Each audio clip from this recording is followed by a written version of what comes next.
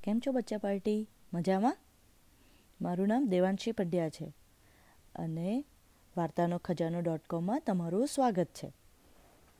તો આજે તમને હું જે વાર્તા કહેવાની છું એ 2 પાર્ટમાં છે. બહુ લોંગ સ્ટોરી છે, એટલે આજે પાર્ટ 1નો ટર્ન છે. ફરીવાર નેક્સ્ટ ટાઈમ હું પાર્ટ 2નો ટર્ન રાખીશ. તો વાર્તાનું નામ છે કર્ણ અને કૃષ્ણ. આજે તમને બધાને મહાભારતના 2 કેરેક્ટર્સ કર્ણ અને કૃષ્ણની વાત કરીશ. કૃષ્ણનું બાળપણ અને જન્મની વાતો તો તમને બધાને ખબર જ હશે, પણ કર્ણના જન્મની વાત આજે હું તમને કહીશ. એક સુરસેન નામના રાજા હોય છે. હવે સુરસેન રાજાના એક કઝિન બ્રધર હોય છે. એમનું નામ હોય છે કુંતીભોજ. આ કુંતીભોજ રાજાને કોઈ કીડ હોતા નથી, એટલે સુરસેન રાજાએ એમના કઝિન કુંતીભોજ રાજાને એમની આ એક ઓલરાઉન્ડર ગર્લ હોય છે પ્રીથા. ઓલરાઉન્ડર ગર્લ એટલે કે જેને બધું જ આવડતું હોય, બહુ જ ડાઈ હોય અને એને બધું જ આવડતું હોય, એને ઓલરાઉન્ડર કહેવાય. તો એ ઓલરાઉન્ડર ગર્લ પ્રીથા હોય છે એ એમના કઝિન કુંતીભોજ રાજાને એઝ અ એડોપ્શન આપે છે. હવે કુંતીભોજ રાજા એ પ્રીથાનું નામ બદલીને કુંતી કરી દે છે. હવે કુંતી બાળપણથી જ બહુ ડાઈ હતી અને સેન્ટ્સની સરસ રીતે સેવા કરતી હતી. એક વખત કુંતીભોજ રાજાના ત્યાં દુર્વાસા નામના ઋષિમુનિ આવે છે. હવે દુર્વાસા નામના જે ઋષિમુનિ છે ને એ બહુ જ ગુસ્સાવાળા હોય છે. એ ગુસ્સો કરે ને અને એમને જો ગમે નહીં ને તો એ બેડ વિશીસ આપી દે, અને બેડ વિશીસ સાચેમાં ટ્રુ થાય એટલે પ્રૂફ થાય. એટલે બધા બહુ ડરતા હોય દુર્વાસા મુનિથી. તો કુંતીભોજ રાજા હોય છે ને એમને કુંતી ઉપર બહુ ભરોસો હોય છે કે કુંતી એમની સરસ રીતે સેવા કરશે. સેવા એટલે એમની બહુ સરસ રીતે ટેક કેર કરશે, એવું કુંતીભોજ રાજાને એમની ડોટર કુંતી ઉપર ભરોસો હોય છે, ટ્રસ્ટ હોય છે. એટલે દુર્વાસા ઋષિની ટેક કેર માટે કુંતીને મૂકે છે. એટલે કહે છે કે તારે ત્યાં જ એમની જોડે રહેવાનું અને એમની ટેક કેર કરવાની. હવે કુંતી દુર્વાસા મુનિની 1 month સુધી એમની ટેક કેર કરે છે. એટલે દુર્વાસા ઋષિ એનાથી બહુ જ ખુશ થઈ જાય છે અને એને બ્લેસિંગ્સ આપે છે. અને એક મેજિકલ મંત્ર એટલે કે સ્પેલ આપે છે. હવે જે દુર્વાસા ઋષિ હોય છે ને એ એટલા બધા નોલેજવાળા હોય છે, એટલું બધું એમને ખબર હોય બધું, કે એમને પાસ્ટનું બી ખબર હોય, ફ્યુચરનું બી ખબર હોય અને પ્રેઝન્ટનું બી ખબર હોય. એટલું બધું એમને નોલેજ હોય છે. એટલે કે એ જેજેવાલા એટલે કે ભગવાનની બહુ નજીકના વ્યક્તિ હોય છે. એટલે એમને આવું બધું જ નોલેજ હોય છે. એટલે એમણે કુંતીનું ફ્યુચર જોઈ લીધું હોય છે કે કુંતી અને એના હસબન્ડનું મેરેજ થશે, બંનેનું મેરેજ થશે તો એમને સન ના થઈ શકે, એવું એમનું બેડ લક હોય છે. તો આજે દુર્વાસા મુનિ હોય છે ને તો એ કુંતીને એટલા માટે મેજિકલ મંત્ર આપે છે. એ કુંતીને એના ફ્યુચરનું કહેતા નથી, પણ એને મેજિકલ મંત્ર આપે છે. મંત્ર એટલે કે સ્પેલ. હવે એ મેજિકલ મંત્ર નામ લે તો એ જે બી ભગવાનનું નામ લે ને તો એ ભગવાન એમને મેજિકલ સન આપી શકે, એવો એ મેજિકલ મંત્ર હોય છે. હવે કુંતીના મેરેજ હજુ થયા નહોતા, તો એક દિવસ કુંતીને થયું કે લાવ ને પેલા મેજિકલ મંત્રને ચેક કરી લઉં, એ સાચેમાં વર્ક કરે છે કે નહીં. હવે એમાં ફક્ત સન જોઈએ ત્યારે જ એ મંત્ર બોલાય, પણ કુંતીએ ઇનોસન્ટલી એ મંત્રને ચેક કરવા સૂરજદાદાની પૂજા કરી. હવે સૂરજદાદા એમની સામે આવી ગયા એકદમથી. એટલે એક તો એકદમ ગભરાઈ ગયા પહેલાં તો.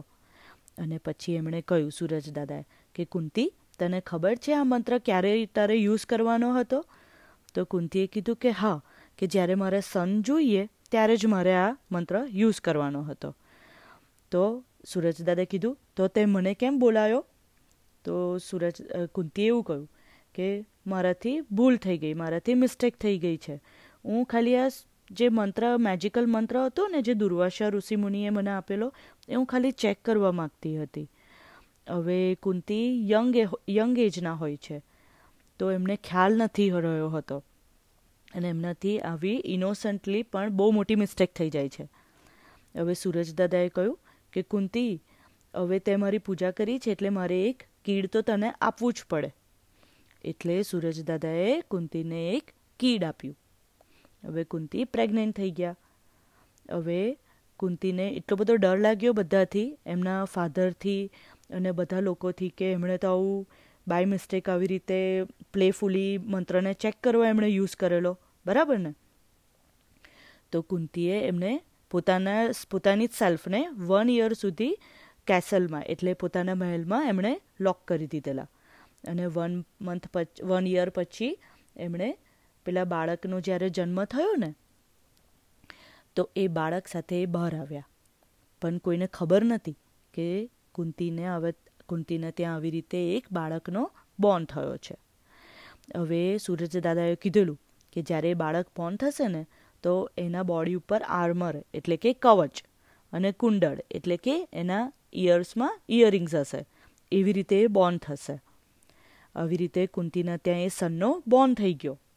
હવે કુંતીનું મેરેજ તો થયું નહોતું, એટલે એમના ફાધરથી સ્કેર્ડ થઈ ગયા કે એક તો એમણે આ મેજિકલ મંત્રનો પ્લેફુલ યુઝ કરેલો, અને એમને એ બી ડર લાગ્યો કે એમના પપ્પાથી એ લાઈ બોલીને આવું બધું કર્યું છે, તો હવે શું કરીશું? અને એમને બીજા બધાનો બી ડર લાગ્યો કે બધા એમને લડશે તો. એટલે એમણે શું કર્યું કે એમણે એમના સર્વન્ટ્સની હેલ્પ લઈ અને જે કીડ હતું ને, એને બિચારાને ગંગા રિવરમાં વુડન બાસ્કેટમાં મૂકીને વહાવી દીધું. હવે આ કીડ પહોંચ્યું હસ્તિનાપુર નામના એક રાજ્ય એટલે કે કિંગડમમાં. હવે એ સમયમાં બધા નદીએ નાહવા જતા હોય, તો ત્યારે જ એ નદીમાં નાહવા માટે રાજાના સારથી એટલે જે હસ્તિનાપુરના રાજા હોય છે ને, એમના સારથી એટલે કે ચેરિયેટરનું નામ હોય છે અધિરથ. એ ત્યાં નાહવા આવ્યા હતા.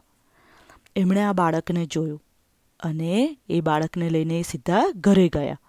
એમને એવી તો ખબર પડી ગઈ કે આ બાળક બહુ જ કંઈક તેજસ્વી લાગે છે, કારણ કે એના બોડી ઉપર કવચ એટલે કે આર્મર હતું અને એના ઇયર્સમાં ઇયરિંગ્સ હતા. એટલે એ અધિરથને લાગે છે કે આ બાળક કોઈક તેજસ્વી છે, પણ એમને એ નથી ખબર પડતી કે આ બાળક કોનું હતું. તો એ બાળકને લઈને ઘરે ગયા. હવે અધિરથના ત્યાં કોઈ બીજું બાળક હતું નહીં, એમના ત્યાં કોઈ કીડ નહોતું. એટલે એમણે એમની વાઈફ રાધાને બોલાવી અને આ બાળક એમને આપ્યું.